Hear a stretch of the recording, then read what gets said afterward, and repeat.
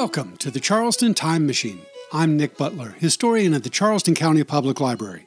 Modern conversations about the legacy of voter discrimination in South Carolina politics tend to focus on the civil rights struggles of the mid-20th century, but the roots of this important issue lie much deeper in the past. Founded on imported traditions of exclusion, our colonial and state governments empowered a white male minority to define the boundaries of participation. The long campaign to establish the right for black men to vote in South Carolina finally succeeded in 1867, but that seminal event sparked a racially charged backlash that reverberated through the generations to the present.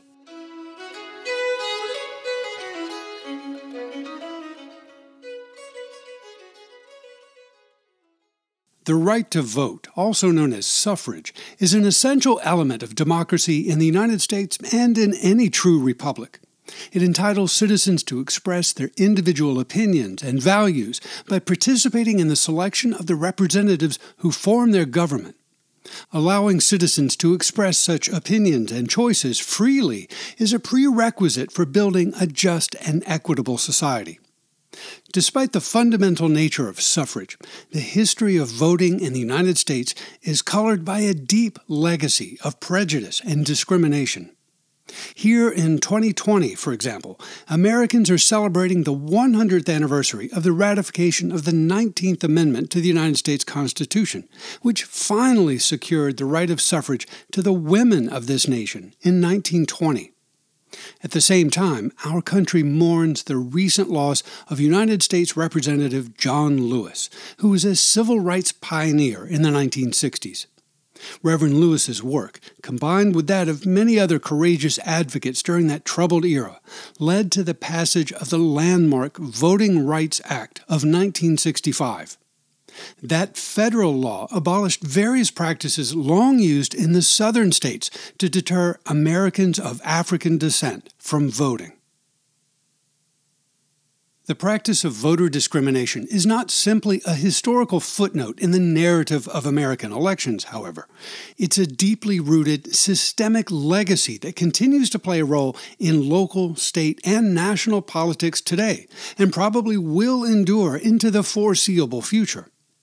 In a controversial 2013 decision, for example, the United States Supreme Court struck down some of the federal oversight provided in the 1965 Voting Rights Act. This action caused some political advocates to worry about the future implications of this change.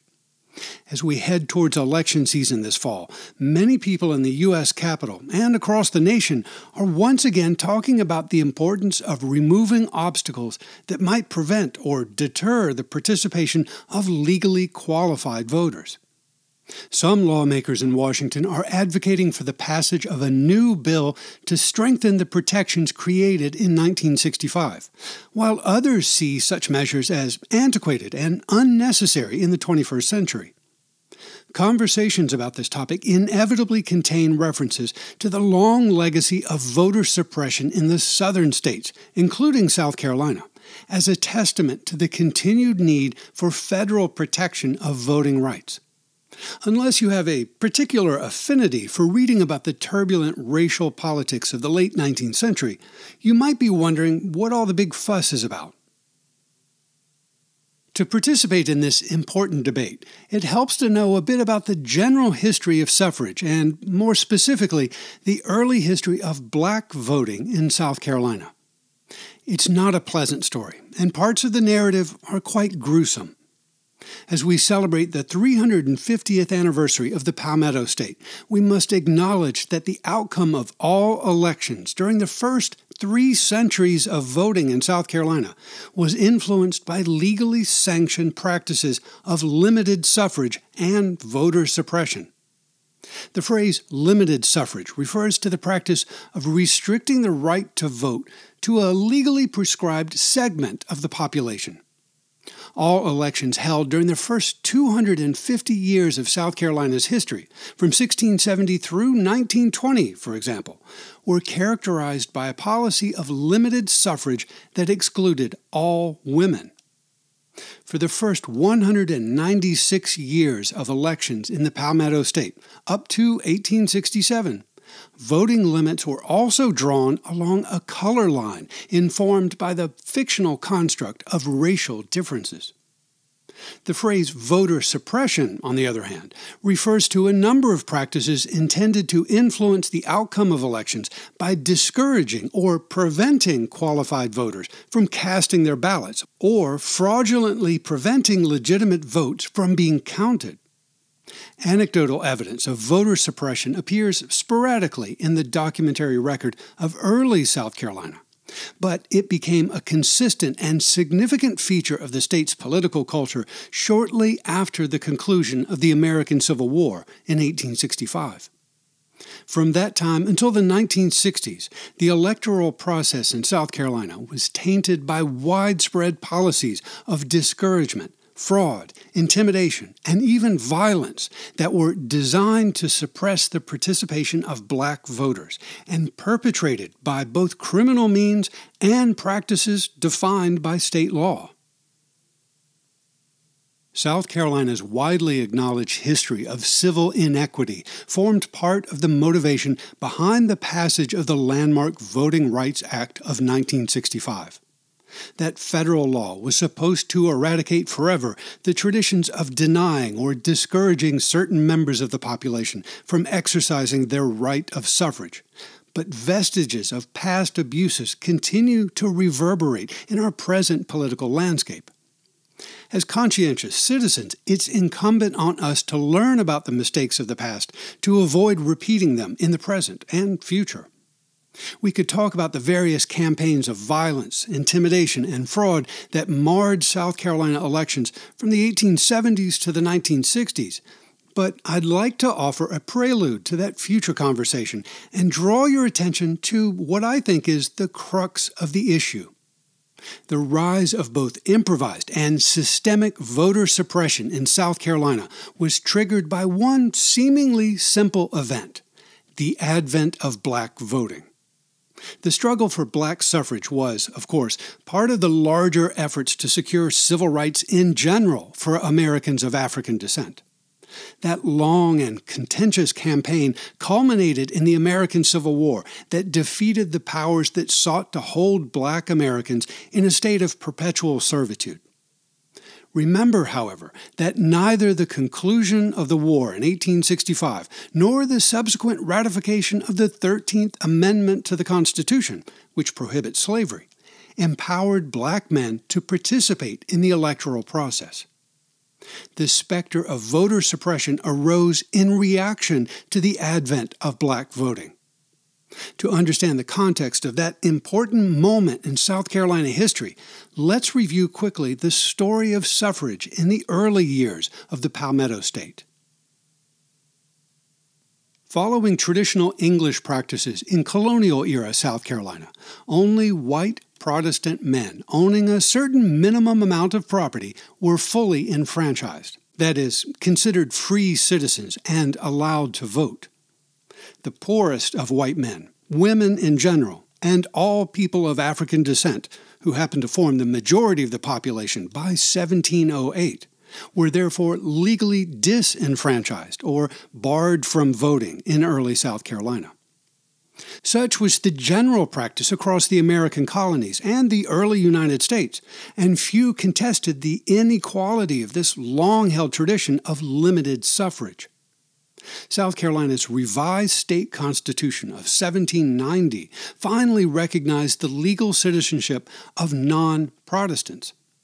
In 1810, the state legislature adopted a policy of universal suffrage that allowed all white males aged 21 and above to vote without qualifications regarding wealth, property, or level of education. That policy was considered progressive at the time, but national standards soon caught up with the Palmetto State. By the time of the American Civil War, 1861 to 65, most states granted suffrage to white males regardless of their wealth or education. During the first half of the 19th century, South Carolina's political arena hosted a number of distinct parties and factions that all shared a number of common tenets. Their commitment to conservative social and political values coalesced under the banner of the Democratic Party in the years leading up to the Civil War. Differences of opinion about the role of the federal government in Southern politics created a divide between Unionist Democrats and states' rights Democrats.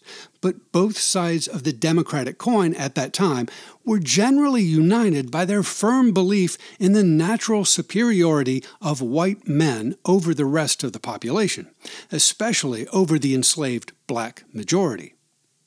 In contrast to these conservative tenets, the Republican Party of the mid-19th century espoused a more liberal recognition of civil rights and favored the abolition of slavery.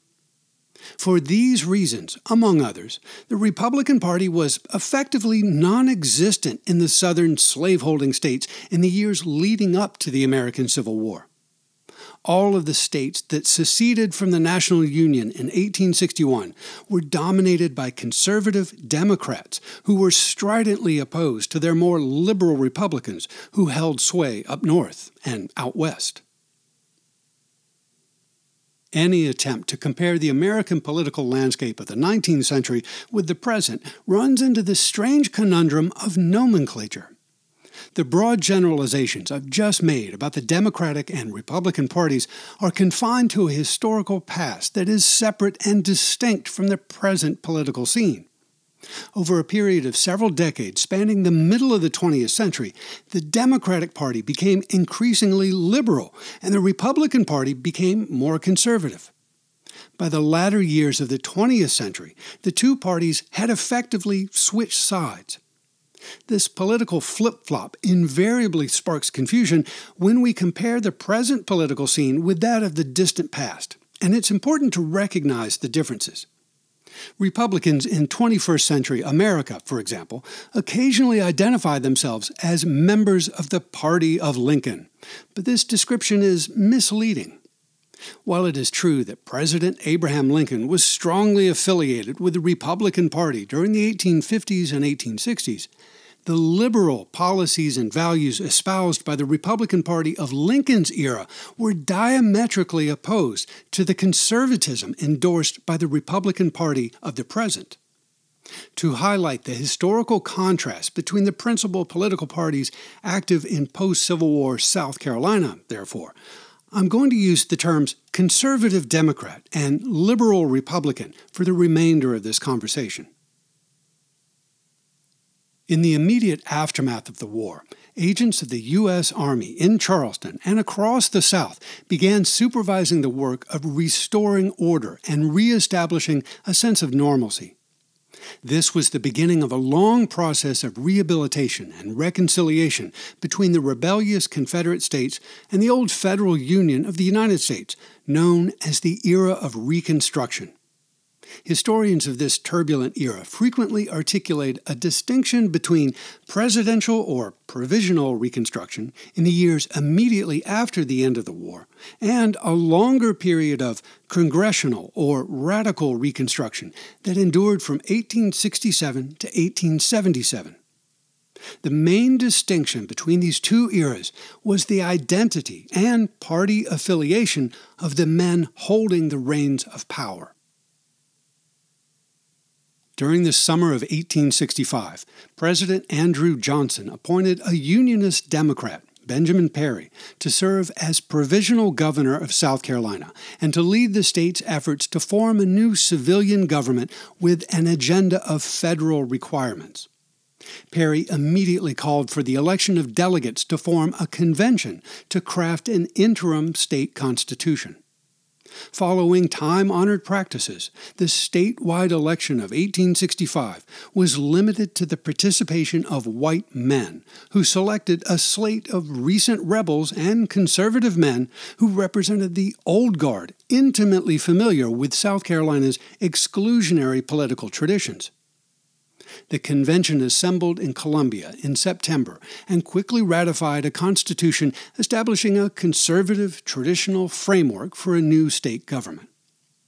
A series of fresh elections across South Carolina again limited to the participation of adult white men, produced an all-white Democratic legislative body that, in October, began crafting a new political machine for the state, while simultaneously working to fulfill the federal requirements prescribed by President Andrew Johnson. The legislature dutifully adopted a resolution acknowledging the end of slavery and ratified the 13th Amendment to the U.S. Constitution, but then crafted a series of new laws designed specifically to restrict and control the rights and abilities of African Americans in South Carolina.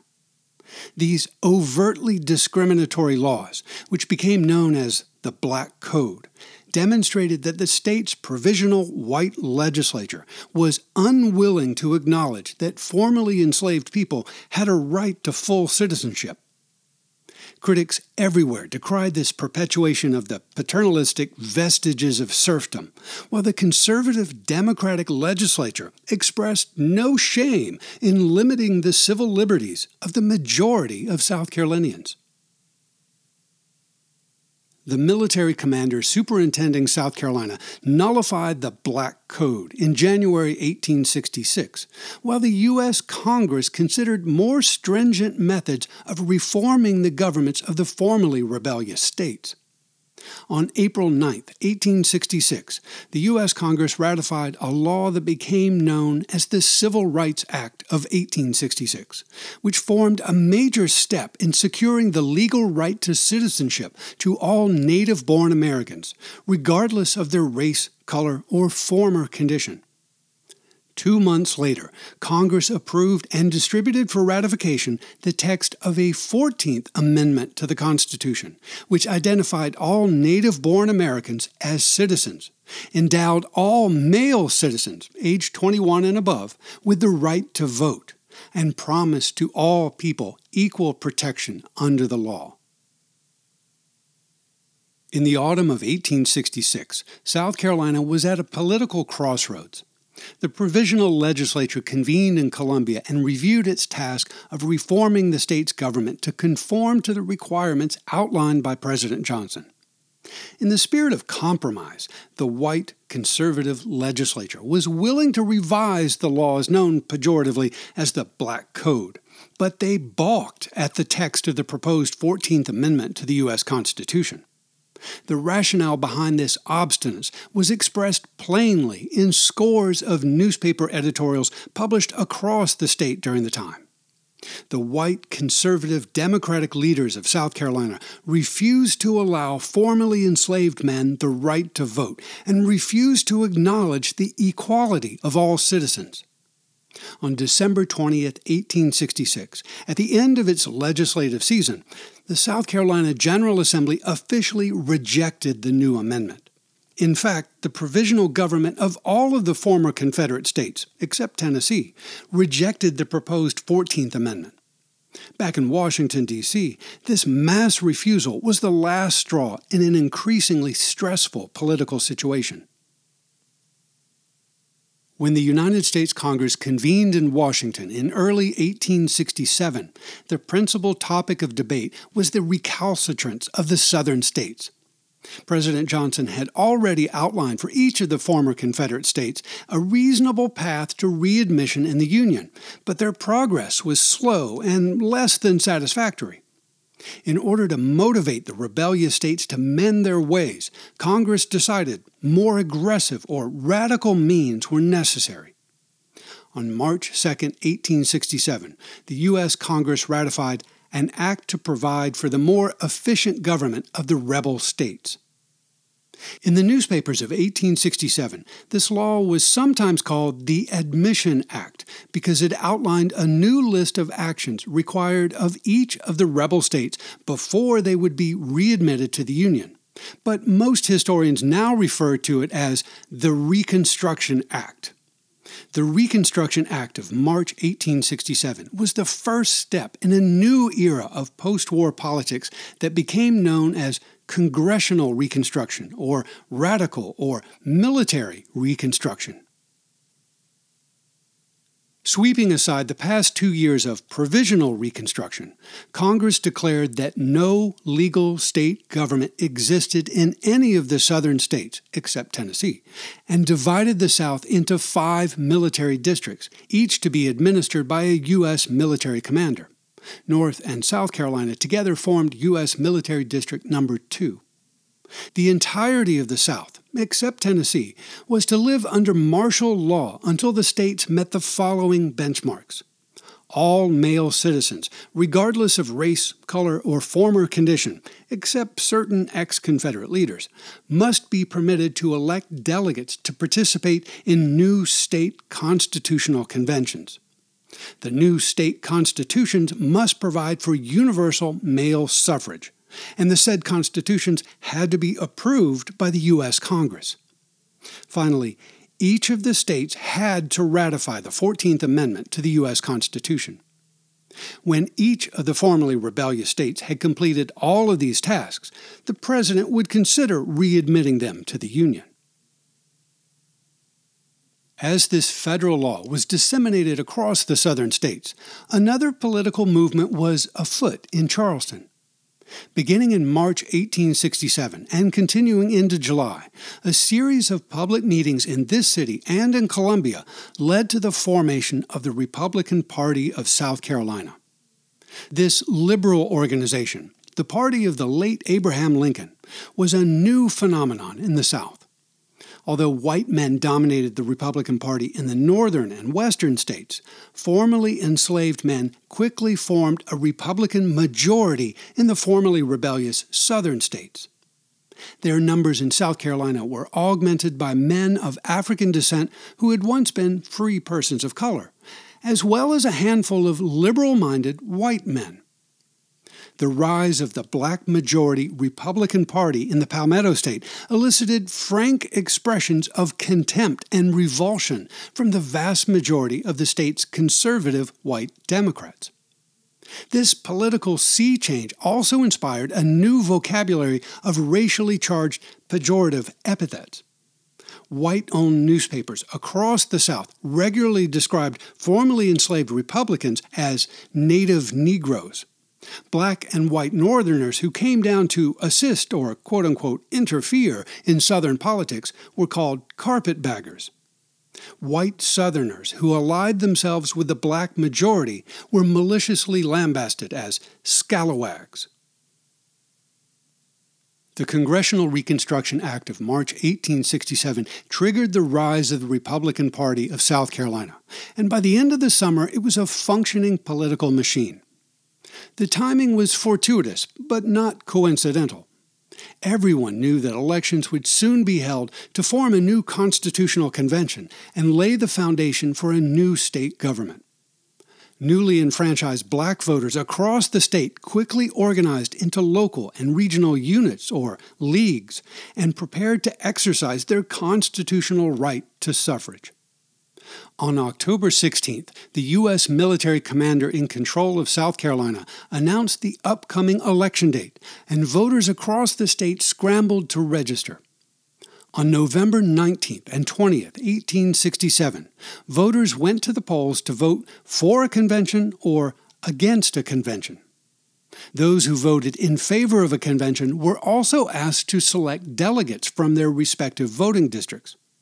This was a momentous occasion in South Carolina, the first election in which men of African descent were allowed to participate. Not surprisingly, the vast majority of the voters were liberal Republicans who voted for a convention.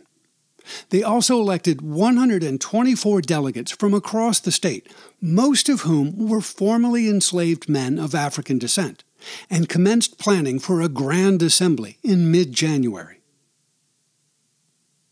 The South Carolina Constitutional Convention of 1868 concluded in mid-March and then asked citizens to approve its work. A large majority of the state's qualified voters, predominantly black Republicans, endorsed the new Constitution in April, and the U.S. Congress ratified the document that May. The Constitution of 1868 was a remarkable achievement in the history of the Palmetto State.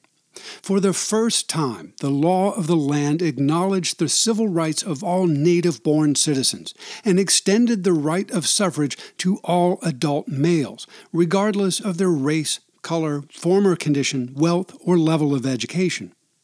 A few years ago, I recorded a podcast about this topic in conjunction with the 150th anniversary of the Constitution of 1868, so I'll resist the temptation to say more about that important document. Not everyone appreciated such radical changes to the state's political traditions in 1868, of course. Across South Carolina, members of the conservative white minority expressed contempt for the new political machinery that empowered the formerly enslaved black majority.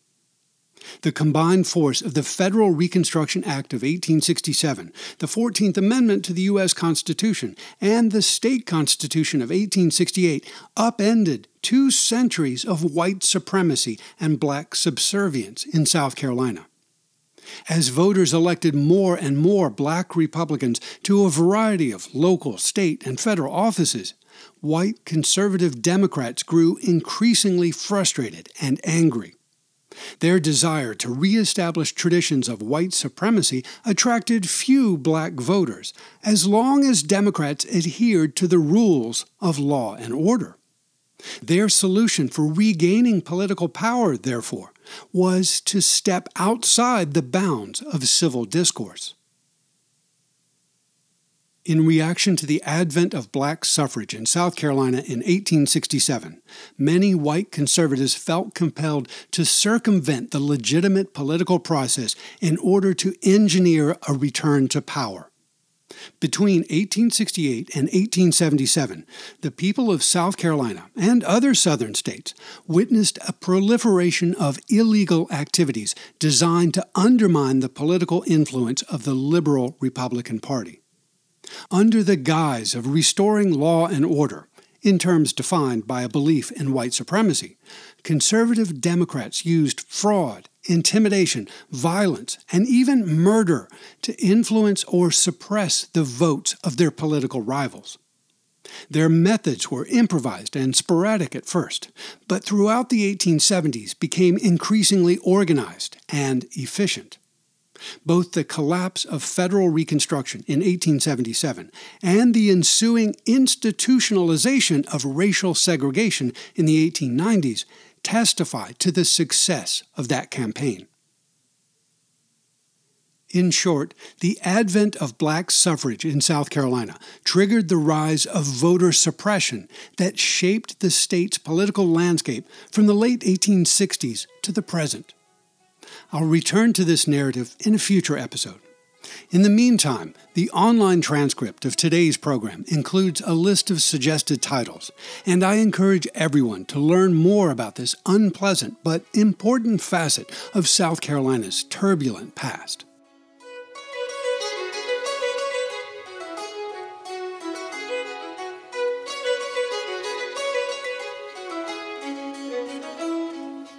Charleston County Public Library is your home for local history. To explore our resources and programs, and to read an illustrated transcript of this podcast, point your web browser to ccpl.org.